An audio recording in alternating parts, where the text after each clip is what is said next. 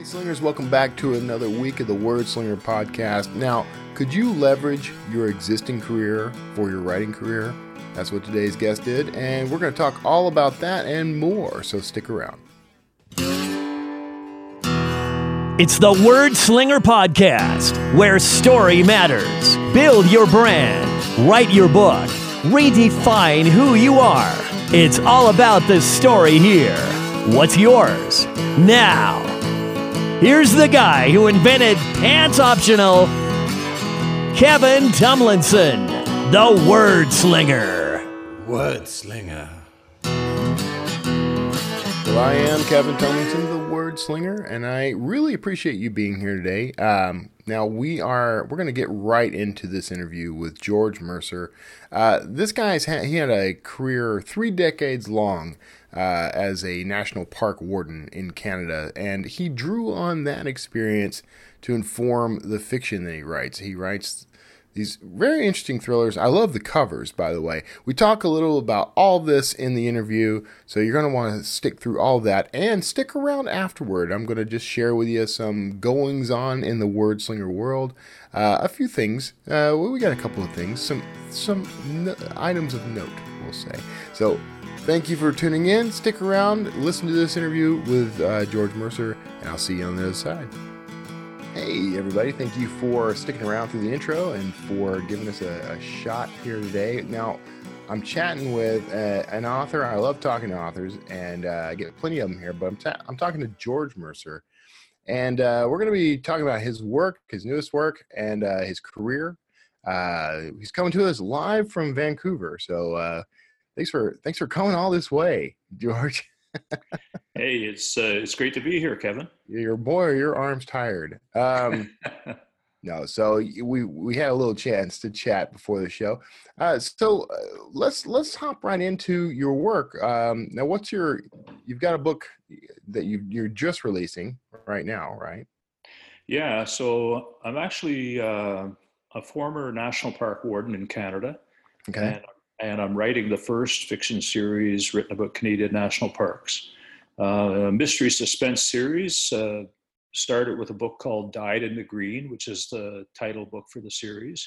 And I've just released book 4, which is called Fat Cats, set here in the Gulf Islands between Washington State and Vancouver Island. I'm a thriller writer myself, and I think it's kind of interesting when people are writing about these venues. So you write mysteries. I'm assuming it's things like someone's murdered in the forest, and what is it, like a park ranger that's looking into this? Yeah, so the series actually is so we call ourselves national park wardens in Canada, but we're the equivalent of park rangers and throughout the world.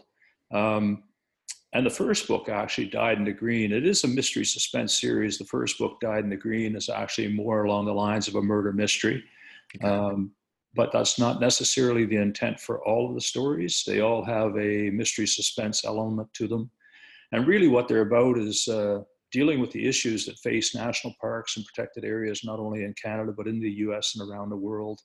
And trying to ramp them up a bit with a little bit of a mystery suspense angle to entice fiction readers who might not otherwise read a story about our national parks, right, into learning something about national parks here in Canada and around the world. I think I actually like calling you guys wardens better than rangers anyway. Yeah, it's actually a term that I think it's more than 100 years old, that came about because in Canada, park wardens were initially fire wardens, and it was all around being, fighting forest fires and that. And I think the law enforcement component came a little later on. But yeah, it is a unique term, but it's basically compatible with the term park ranger that's used pretty well globally. Yeah. So now you're retired from being a warden? Yeah, so worked as a national park warden for more than 30 years, worked in 6 national parks from the east coast of Canada to northern Canada, the Rocky Mountains, and ended up here on the west coast to help establish a national park here in the Gulf Islands. And yeah, I retired in 2012 and decided to turn my passion for parks and protected areas and my interest in writing into a second career, writing fiction. How's it going so far? Well, I think it's going quite well. I've been able to put a book out each year of the last 4 years, and just did the third printing of my first book, Dyed in the Green. And I'm self-published, but I have an awesome cover designer from Portland, Oregon. The only thing that's not Canadian about my series is a cover designer by the name of Dan Stiles, who's done he's done the cover art for well-known Canadian writer by the name of Patrick DeWitt. And yeah, so I think so far so good. And I'm working on a book outside of the series as well as book 5 in the series. So I've got lots on the go. That's fantastic, man. So what? Now you said you're self-published. I'm also self-published, so we are brethren here. So what made you decide to go with self-publishing? I think, I'll have to say I'm a little bit of a rammy, impatient person. And I actually wrote the first book, Dyed in the Green, almost 20 years ago when we worked in Jasper National Park in the Rockies. But the story was really about our experiences in Cape Breton Highlands National Park on the East Coast. I tried to attract a traditional publisher with the first draft of Dyed in the Green and didn't get any hits at all, but then it set for about 15 years. And when our kids were grown, when I retired, I went back at Dyed in the Green, and I made a couple of inquiries, but what I found basically was that you make a submission and you're supposed to get a response within 6 months, and often I wouldn't hear for a year and a half. Right. And actually on my second book, I got some interest from a publisher, but it was 18 months after I'd made the submission. And I said, you know what, my book's already out. It's already published and it's already selling in stores. So I maybe I shouldn't have done that, but I decided to keep going with the self-publishing gig. And to be quite honest with you, I'm pretty happy with the end product that I put out. And I think my readers are as well. Yeah, I mean, I'm converted, so there's. I'm a little biased about this, but 40 books in, I think I'm pretty okay with the self-publishing thing. But so that's interesting. So you did get a response from a trad publisher. Was it positive? Were they looking to buy it? Well, they were looking. They wanted to see the manuscript, and like I say, by that time I'd already, it was 18 months after the fact, and by that time I'd already assumed they weren't interested.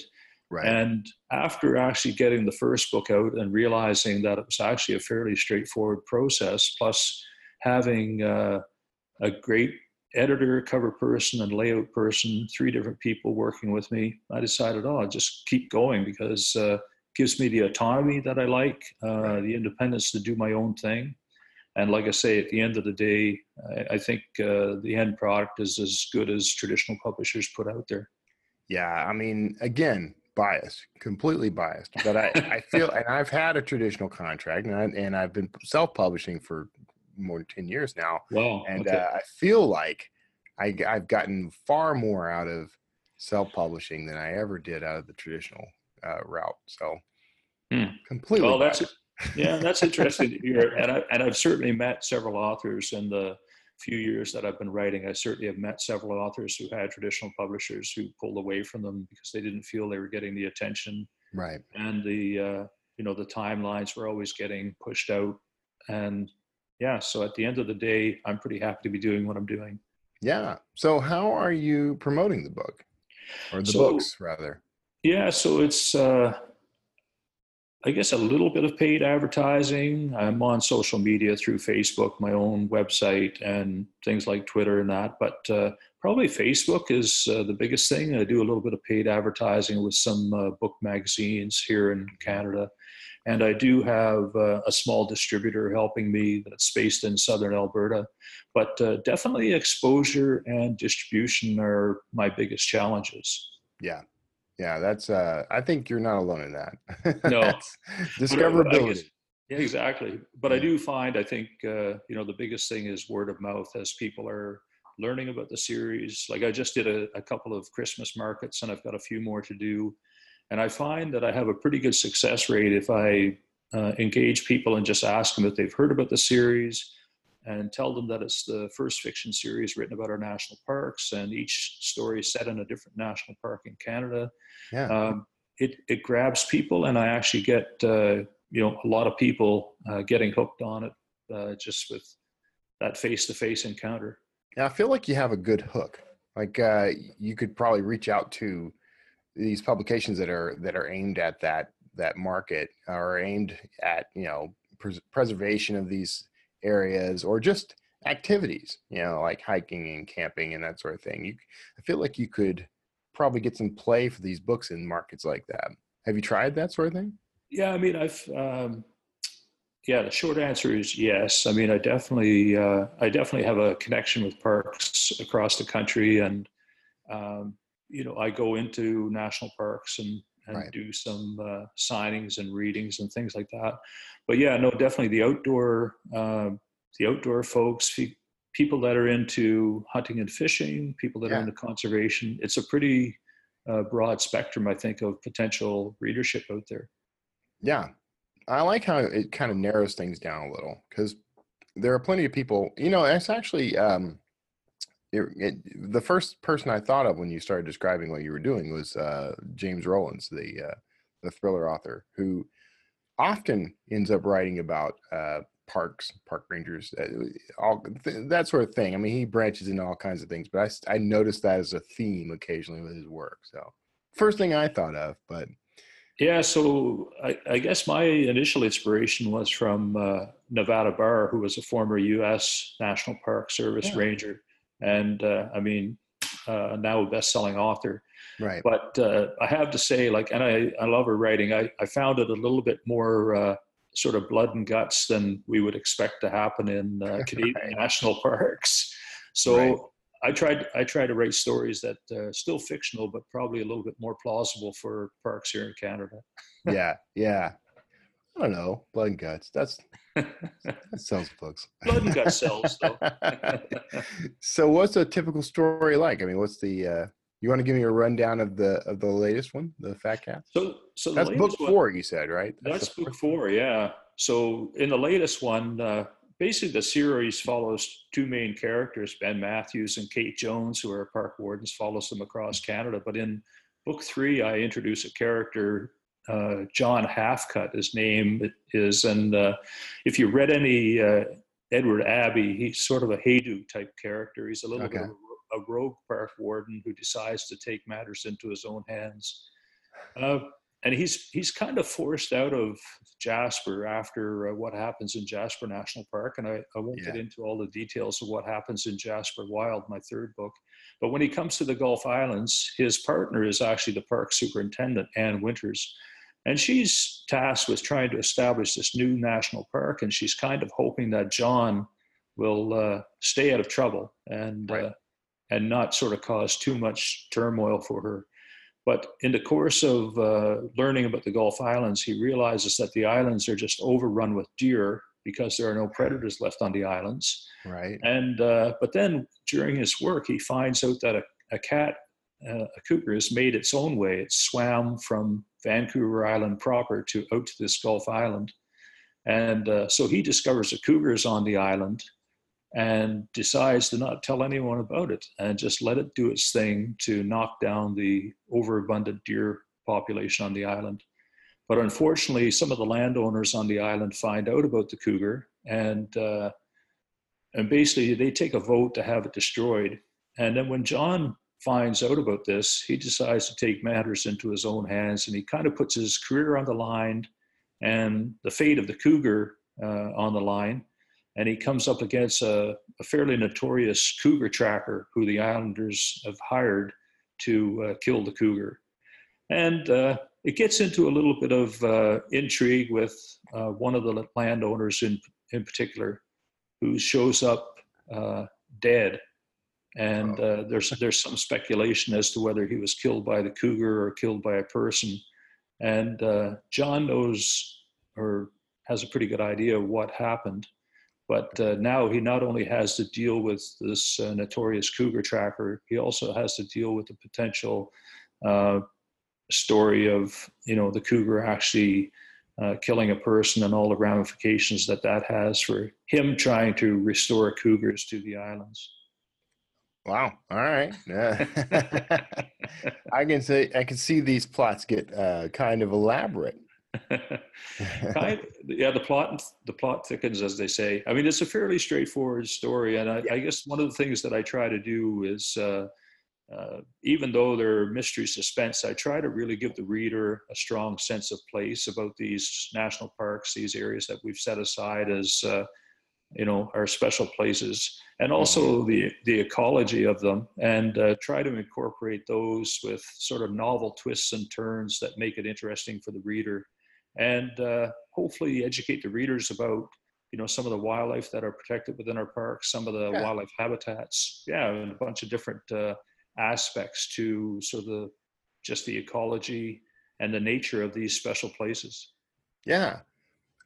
Okay, so are you a plotter? Do you plot these books out, outline these books? I sort of have a general idea of what's going to happen, but I really don't lay a lot out on paper. I kind of have an inciting incident, and I go from there. And I'm always amazed at how these stories take twists and turns that I never really planned or thought out. But I really think it adds a lot to the story, and I'm always intrigued by the end. I'm thinking, wow, I never thought this is where it was going to end up. Right. That's good though. If there's surprise, what's the old adage? If there's surprise in the reader or surprise in the writer, there's surprise in the reader, or something like that. I probably just butchered that. I don't know about that, but I think what you're saying is very true. I think, and that's the kind of feedback I'm getting, from folks who have read my latest book. Yeah, they're all sort of, they all comment on sort of, I wasn't really sure where that was going, but, a very interesting spin on it. Yeah. Yeah. So you get a lot of positive reviews, I take it. Yeah. I mean, it's hard to get, you probably know this yourself, starting out. For me anyway, it's hard to get formal reviews, but I do get lots of feedback from readers, and I'll often get emails from folks who take the time to say, hey, I got into your series. I read the books, and I just read Fat Cats, for instance, and really liked it. So, and that actually does probably more for me than anything else. That's more validation than anything else, I think. Right. Yeah. I think I'd rather hear from the readers than from the official publication. Although it is nice to get those official reviews somewhere, mostly because you get the thrill of knowing that other people are going to discover that a little easier. Yeah, I know, and there is a publication here called BC Book World that does reviews for readers, or it does reviews of authors, and that particularly local BC authors. And there's a fairly major review coming out of Fat Cats in the next issue of that I'm pretty excited about. It's a former professor at one of the universities that's read it, and he has lots of positive things to say. So I'm hoping that'll jumpstart more interest in my books. I kind of dropped the ball a bit this summer because I was away quite a bit this summer, but now I'm putting a push on to get more word out there about Fat Cats. So this is pretty much what you do now, sort of a full-time gig now? Pretty much. It's ever since 2012, I've really focused on my writing. I was initially intending probably to do more in the nonfiction line of things, but I did some fiction writing courses, got a lot of encouragement from the instructor, who's a best-selling author here in Canada. And then I got a really good response with Dyed in the Green, the first book and the title book in the series. Right. And just went from there. So I'm pretty well 24/7, 365, a writer. I like how Dyed in the Green has that built-in pun. Not a pun really, but the whole dyed thing is at play there. Yeah, so it's interesting. That was an expression that I heard from a fellow park warden in the Northwest Territories. And he said to me one day, I worked for this older chief warden who would comment that people who are committed to preservation, conservation, parks, and protected areas, it's not that there's so much dyed in the wool. they're dyed in the green. Mm-hmm. And as soon as Eugene told me that line, I said, that's going to be actually the title of the first book I write. Yeah. And then when I got the first book out, I kind of thought, well, I've got one book in me for sure. But when I got the first book out, I realized, okay, I'm very keen on turning this into a series. And so it is the name of the series. And it's, for lack of a better expression, it is kind of the brand that I'm going with. Yeah. No, I like it. It has some intrigue built into it because you need to know, there's a little hint of some murder mystery in there, but you need to know what this phrase means because it sounds like it could potentially be a familiar phrase, but you've never heard of it. Yeah, it's also something that when I first connected with Dan Stiles and sent him my draft manuscript, and he came back with cover concepts for me, and the first one, he had two in an email, and the first one, it was sort of it didn't really strike me as being that relevant, but when I saw the cover art for what ended up being the final cover art for Dyed in the Green, I thought, man, he totally dialed it in, because you have sort of the mystery and intrigue with the park warden walking through the bush at night with a flashlight, surrounded by trees, and the silhouette of a deer skull. They're giving the indication, of poaching. So, yeah. I'm trying to think of what the style reminds me of. It's like I've seen this before. Like, I've seen this kind of style of artwork before. It's going to completely escape me, man. I don't know. It's like those old posters. You used to see old posters of like even some of the old movie posters and stuff. And there is type stuff. Yeah, I don't remember the fellow's name, but I know there is an artist from the southern U.S., that sort of desert country, who had a style that I think to some extent Dan emulates, but Dan very much has his own style. And every time I send him a manuscript, I'm kind of blown away by the cover concept that he comes back with. And pretty well everyone that I talk to just, their first comment is, wow, your cover art is quite amazing. Yeah, it's got a little bit of a Pulp Fiction feel, I think. Like those old pulp novels, Yeah. So that's fantastic, man. So you talked a little about a couple of your inspirations, but who are some of the deeper inspirations for your work? Like, what inspired you to? Because you talked about writing nonfiction, which would have seemed like a no-brainer to me, but the idea of using fiction to tell these, to kind of stir up some attention for these the things that are happening and these things you want to call attention to, like who inspired you into this? I guess some of the authors that I read. Back when, one of my favorite authors was Edward Abbey, and books like The Monkey Wrench Gang sort of inspired me to sort of build characters like Edward Abbey's characters into some of my stories. Here in Canada, as a kid growing up, writers like Farley Mowat. In the last several years, unfortunately, he passed away this past year, but a writer that really inspired me to try and tell as good a story as I can I was a First Nations writer by the name of Richard Wagamese, who had several books out, and all of them just great stories with really strong sense of place, really strong characters. Right. And also back in the day, even though he was English he was a fellow by the name of Archie Bellany, who was known in Canada as Grey Owl. He tried to pass himself off as a Native American or First Nations person. But he basically wrote a lot of stories set in our national parks, but very much, about the wildlife in parks and the ecology of parks. But Grey Owl's books were also inspirational as well for me at the time, and when I was sort of a teenager or young adult.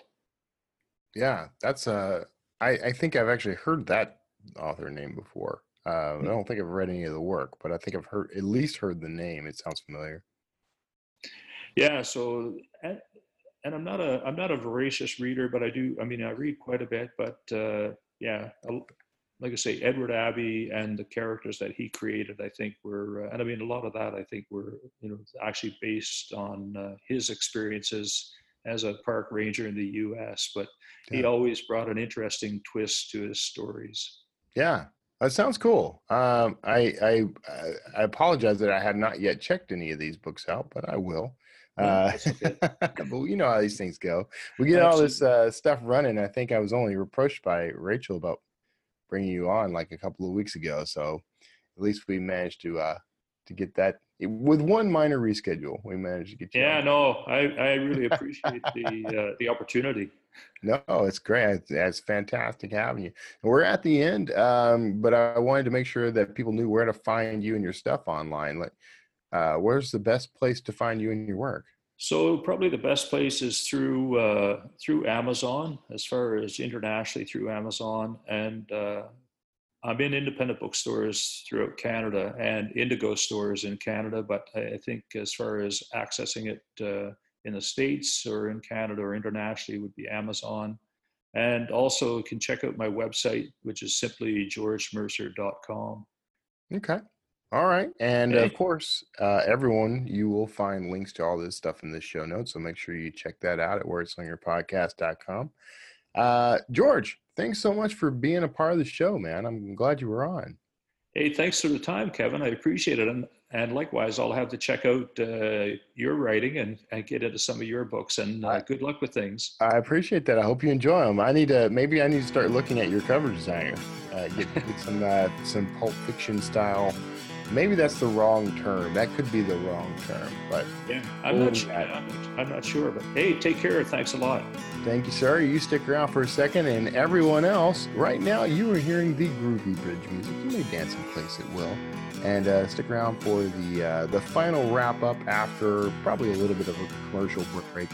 We'll see you all on the other side. Hear your book the way it was meant to be heard. With a fully custom soundtrack based on your material. An album of music that perfectly fits your characters, your settings.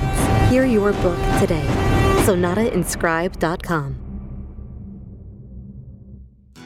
Well, I hope you enjoyed that interview with George Mercer, and I hope you got something useful out of that. I love the idea of using your career experience, even if you're still currently in that career, or past career experience. I love the idea of leveraging that for your fiction. It kind of comes down to that idea, that sort of age-old advice everyone gets about write what you know. And what that comes down to, in my experience, is you want to leverage the things that you encounter daily. You want to leverage the things that you know from personal experience. Write what you know isn't about... it's not, well, let's shift gears here a little. Write what you know is not actually about always writing only what you have directly experienced. I know that's the way some people interpret that, but in my experience, and from the advice I've gotten from mentors over the years, even Judy Blume, I'm taking Judy Blume's masterclass right now. She even talks about something like this. But the idea about writing what you know is you can think about circumstances. Let's just give, for example, my books, the Dan Kotler books, the thrillers. Now, I've never been to Egypt. I've never been on a dig site in Egypt. But I've been on dig sites, and I've studied Egypt. I've looked at information about Egypt. I've watched films. I've watched documentaries. I've seen this from a variety of angles. So what I'm able to do is synthesize the things I've learned vicariously with the things I know from personal experience. And that allows me to sort of extrapolate, I guess. Now, there's a lot of guesswork in there, and you're going to get things wrong. And people are going to call you on it, especially if you write a genre like thrillers, people are going to call you on it. People like their details to be right.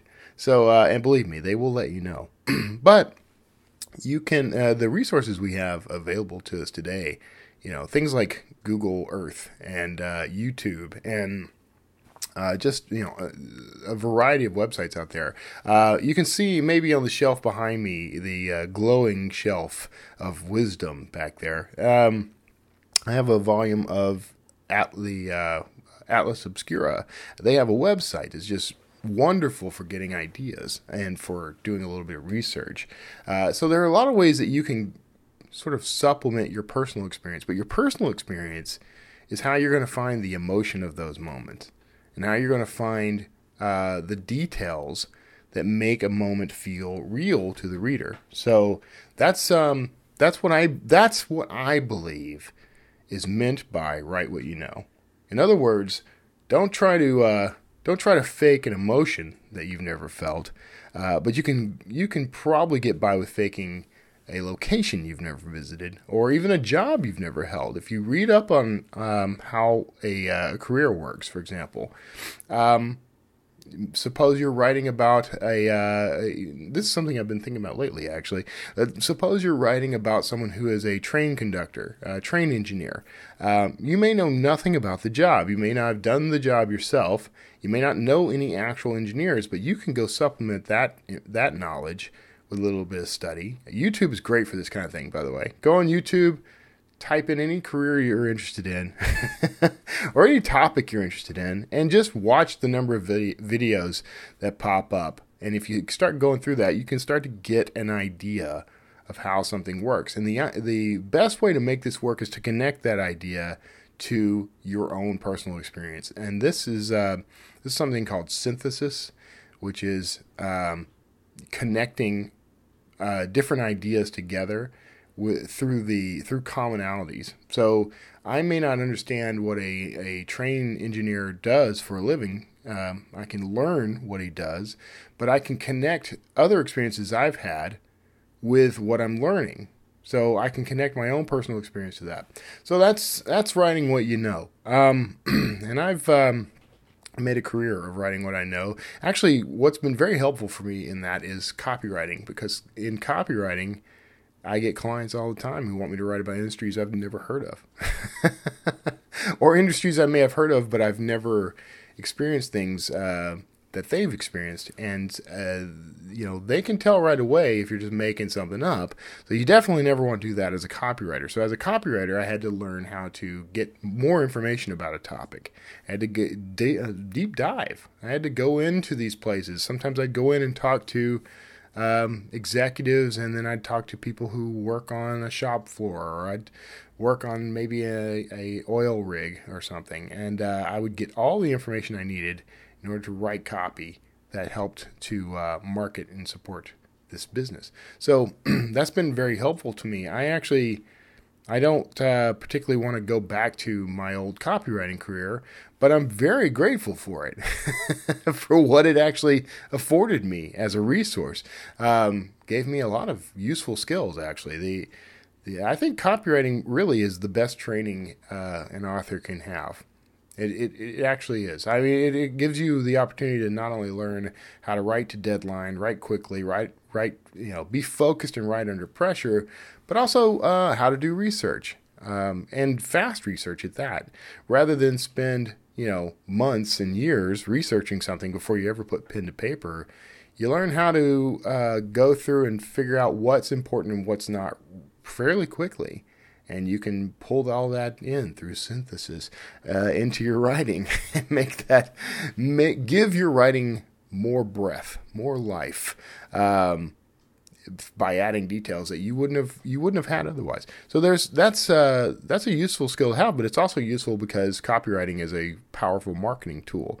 It's the marketing tool in my world. It's the one I use the most, but it's it teaches you how to craft a message and focus that message. So you're very cognizant of your audience all the time, which is another trait that authors need to nurture. So if you've been looking for a path into writing and you're trying to figure out how to improve on both your craft and your marketing skills, maybe try copywriting. You can get plenty of gigs doing it. If you go, there are tools out there. I forget the name of the service now. It's completely slipped my mind, but there are a lot of services out there where you can go sign up to be a copywriter and pitch for gigs and that sort of thing. You may not make a lot of money at it. I'm just going to be upfront with you, but it's worth doing, especially if you have a side gig that pays your bills. It's worth taking on these writing jobs just to learn from them, just to practice all the skills that will be helpful to you in your own writing career and in your future writing career. So there's all that. Now, something I wanted to bring up today, because I've talked a little bit about sort of my process lately, and this is, you guys are kind of you're my testing ground for some material here. Actually, I'm gonna put something together at some point. We've got sort of the rudiments of it growing now, but one of the things that I've been doing lately is using Trello to organize all my work. And I may have mentioned this before. Now, I use Trello for the show.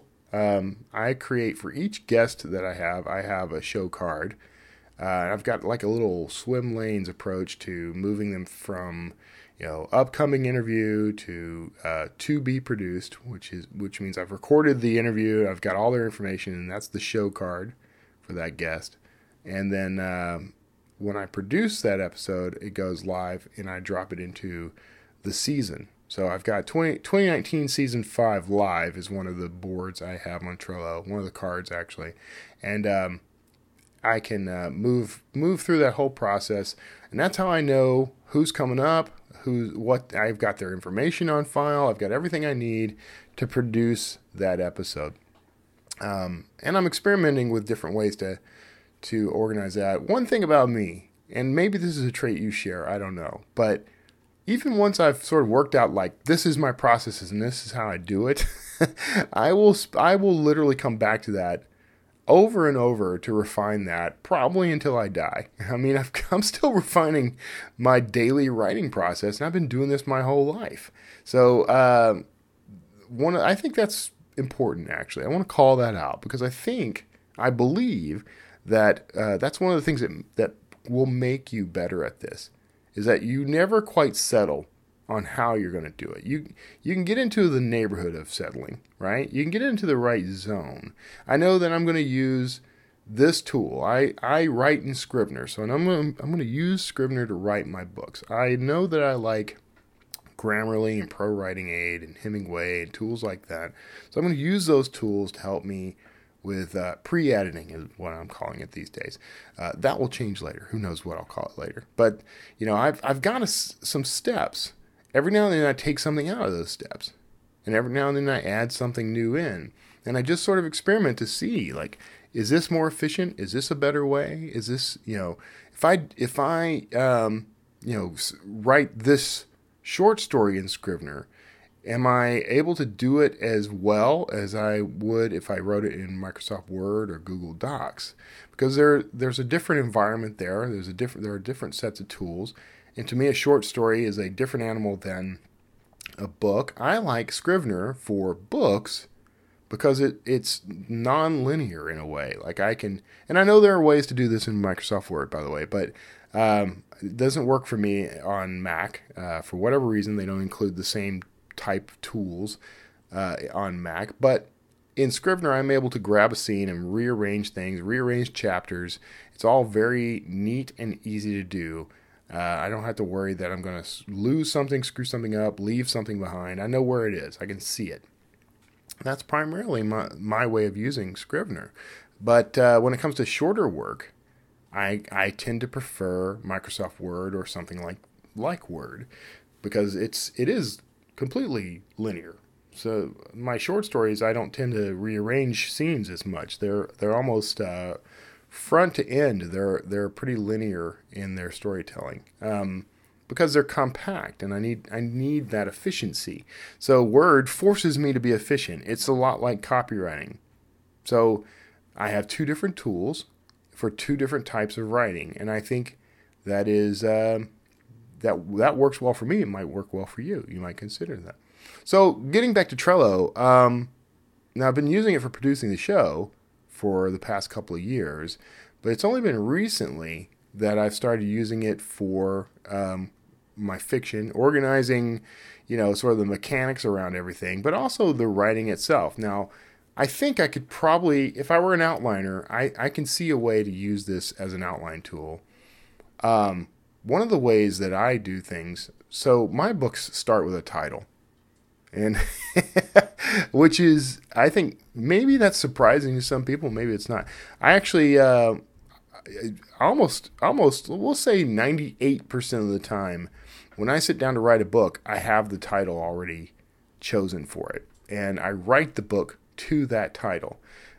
Much the same way some people will buy a pre-made cover and they'll write a book based on the cover, which, by the way, is an idea I love. I've never really done it. I think I've sort of done that because I actually paid someone to design the covers for Citadel and didn't like the direction they were going, and so I rebuilt those covers myself. So, but in rebuilding them, it changed the direction for some of what I was doing. So that's kind of my experience in writing to a cover design. I'm going to try that one day. I'm just going to buy a pre-made cover. It's hard for me because I like to make my covers, but I'm just going to buy a pre-made cover someday and write a book to that cover just for the fun of it. Anyway, I write based on the title, and that informs the entire story for me. It's usually almost a punchline to the story if you think of it in terms of like a joke, and it helps me keep on track. I know that if I'm writing about The Stepping Maze, that's the one that's coming out on January 25th. I know that if I'm writing about that, that's got to be the focus of the book somehow. It's got to be the inciting incident, or it's got to be the MacGuffin. It's got to be something important to the story. And some of my titles are a little esoteric. None come to mind. But you can almost, if you go down the list of titles that I have, the Coelho medallion, well, the focus of that book is that medallion. The Atlantis riddle. The focus of the book is solving this riddle of what might be Atlantis. The Devil's Interval. What is it? Why do we care about it? What's the impact on the story? So each of those titles really is the subject of the book, and I may shift and move away from that in some respects, but in the end, that's the heart of the story. In Trello, I keep a list of all these titles that are basically upcoming books, and then I also have my in-progress stuff. So what I've started doing, this is new. This is something I'm experimenting with, and I'm going to refine this over time. Much like my show cards for my guests for the show, I have a card that is for a specific book. And over time, I build up all the assets for that book in that card. So I'll have the book's description. I'll have the cover. I'll have, if I get quotes from people, I'll have a list of the quotes. I have a list of the characters, places, artifacts. I'm experimenting with how I want to handle all of that. Now, as I'm writing, I use Apple Notes to keep track of all that information. I have this huge Dan Kotler note. But it's messy. It's a little unorganized. It's perfect for quick reference for me. But eventually I want to hand all this stuff off to other people. I may make these the board with these cards public at some point. Mostly so that when I do PR stuff, people have a resource to grab from. So if you are a blogger or a podcaster and you're trying to feature me and my work, I send you a link to my Trello board for that book or whatever, the card for that book, and you've got everything you need. So, which means I need to do one for my my author stuff, my photos, headshots, a list of links and social handles, bios and different links. You want to always have like a range of like 25 words, 75, 100, and maybe a long epic one for people to draw from. So this is a way, using Trello in this way allows me to kind of keep everything organized and expand. And eventually it's going to mean that I can hand this easily off to other people to help me manage some of it. That's going to become more and more important as time goes by. But here's what's interesting to me. Several times now, I've come to a point in my career where I thought, man, I need to hire a VA. I need to hire somebody to help me manage this stuff. And each time, I've had to go through a process of refining and organizing so that it was ready to hand off to someone, so that I wasn't wasting time and money making my job more difficult by giving it to someone else. And in doing that, I end up finding new ways to do all the work that make it easy enough for me to keep doing on my own. So I never end up hiring. I briefly have had VAs in the past, and I have people I call on for certain tasks, but for the most part, I kind of like having a one-man shop, you know? But I think eventually I will get to a point where I definitely want to be able to hand off some of the tasks that I do that I don't need to do on a daily basis to someone else that is qualified and has all the resources he or she needs to do the work.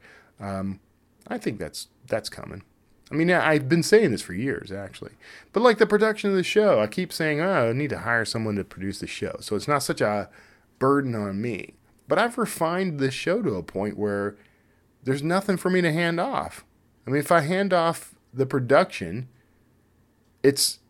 I'm not really handing off much of anything at this point. Because most of the work is what I'm doing right now, sitting and talking to you. That's the majority of the work of producing the show now, because I kept refining that process. Trello is helping me to do that. So look for more from me on Trello, how I'm using it, the way I'm using it. I have mentioned this before because I know there's somewhere in here there's like a referral code. Shame on me for not having that ready to give to you, but I'll eventually get that. But in the meantime, if you need to hop in and start doing Trello stuff, man, I recommend it as a tool. It's a nice visual project management tool. So there's that. I wanted to cover that a little. And I've got a lot of things coming up. I'm on a nice rhythm right now. I had my release in late December or mid-December. I got this one coming up late January. And then I have a book in progress that I believe can be ready for February. We'll just have to see. I'm going to have to play that by ear just a little. I purposefully did not create a scenario where I am trying to, push myself to put out like a book a month or whatever. I think the process I have, that could easily be the case. But, if I don't hit a month, I'm not going to ding myself over it. This wasn't about me putting out a book a month or anything like that. It is about consistent output. So if I get a book out in February, that's going to be awesome. If it's not until March, that's fine. I can say, though, that even after just two of these releases, book income has been going up. And I think, some of that is there's that what they call the 90-day cliff, which I think now is probably more of a 60-day cliff, maybe even shorter. And that, by the way, means that your book is out. It's got some juice from Amazon. It's getting some promotion. But after a certain amount of time, it falls off. I have a theory about some of this. One thing that I think happens, when the book releases, it's got a lot of energy behind it, and Amazon picks it up as a new release and says, okay, this has X number of sales from pre-order. It's doing pretty well. Let's give it some promotion on our side and see how it does. But then after a certain set amount of time, some figure in an algorithm somewhere in Amazon, they say, okay, we've been promoting it and it's been performing at this level. Let's turn off promotion to see if that level is sustainable. And that's the litmus test to determine whether that book is worthy to continue promoting. This is a theory. I don't have anything to back this up. Just makes some sense to me. So Amazon pulls its promotion and it watches. And if the book's sales start dropping significantly, then they don't put anything else into it. If the book's sales maybe dip a little, but maintain within a certain tolerance. My theory is that Amazon continues to promote that book and continues to push it out there. Maybe not as strongly as it would for a new release, but it does know that if you like book X from author Y, you're probably going to like this book from Kevin Tumlinson because it's similar. So they're able to put all that together, and that's how I think they sift through everything to help refine the recommendations. That's a theory. Actually, it's a hypothesis because I haven't tested it and I can't verify anything just yet, and probably never will. So you may disagree with that. You may have a whole other perspective on that. You may have some actual legitimate insight into that I lack, and that is all absolutely fine. This is just how I'm operating now, and it's working out fairly well for me. So beyond that, got a lot of stuff going on in February. I'm hitting up some more conferences. I will be at the Smarter Artist Summit, although it's kind of up in the air as to whether I'm going to be there the full time. But I'm definitely going to make at least a visit. I've got tickets in place. I haven't yet booked hotel or anything, and I'll probably just drive. But I'm definitely going to be up there checking things out. And I'm also in February. I am somewhere. Another conference in February. Where? Oh, San Francisco Writers Conference. Very big one. So I'll be there. Looking forward to that one. Actually, I'm looking forward to chatting with Jane Friedman. She's one of the keynotes this year. If you haven't been reading her book, and I need to verify the title before I quote it, she's got a somewhat new book out called, one second, The Business of Being a Writer. Excellent. It's not cheap. It's about $15. It's actually aimed more at the textbook crowd, so it's meant for like MFAs and things like that. I say that. I mean, it's accessible to anybody who is looking for a writing career. It is. I'm not even kidding when I say this. It is the book that I wish I had read way back when I first started my writing career, because there are so many things I would have done just slightly different had I known. But I had no real insight into how publishing worked. Now, I'm an indie publisher through and through. It's with each passing year, it's looking less and less likely that I am going to pursue traditional much. I've had plenty of opportunities. I've passed on a few opportunities that weren't quite right. So I just kind of like the flexibility and power I have as an indie author, which is not to say I wouldn't accept the right deal. Okay. But, what I'm learning from the industry is applicable to me as an indie, to you as a self-published author as well. Lots of great stuff. So check that out. If you haven't, it's worth the money. Let's just put it that way. Pick it up. Whatever your preferred reading method happens to be, it's worth the like $15 for the ebook. I mean, I rarely say that, okay? Because most writing advice you can get for free. You can go to Jane's blog, just read her blog. But this is a wealth of information in one place. It's a great reference, and it gives you a real insight into how publishing works. And there is a lot in there that the trade world does that we can leverage as self-published authors. There's a lot of information we can use there. I don't remember exactly where I was going with that, but I know she's going to be at San Francisco Writers Conference. I'm looking forward to chatting with her. I've already been in email contact with her back and forth, so we're going to grab a cup of coffee or something.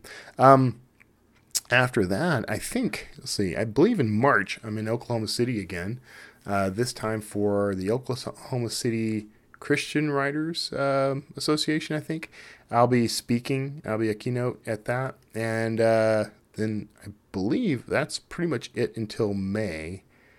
I'm going to be at Comic Palooza in Houston again, so if you are in the Houston area, you can come out and see me on the Writers Track. I think they call that the Writers Track still in Houston. That's usually at the George R. Brown Convention Center.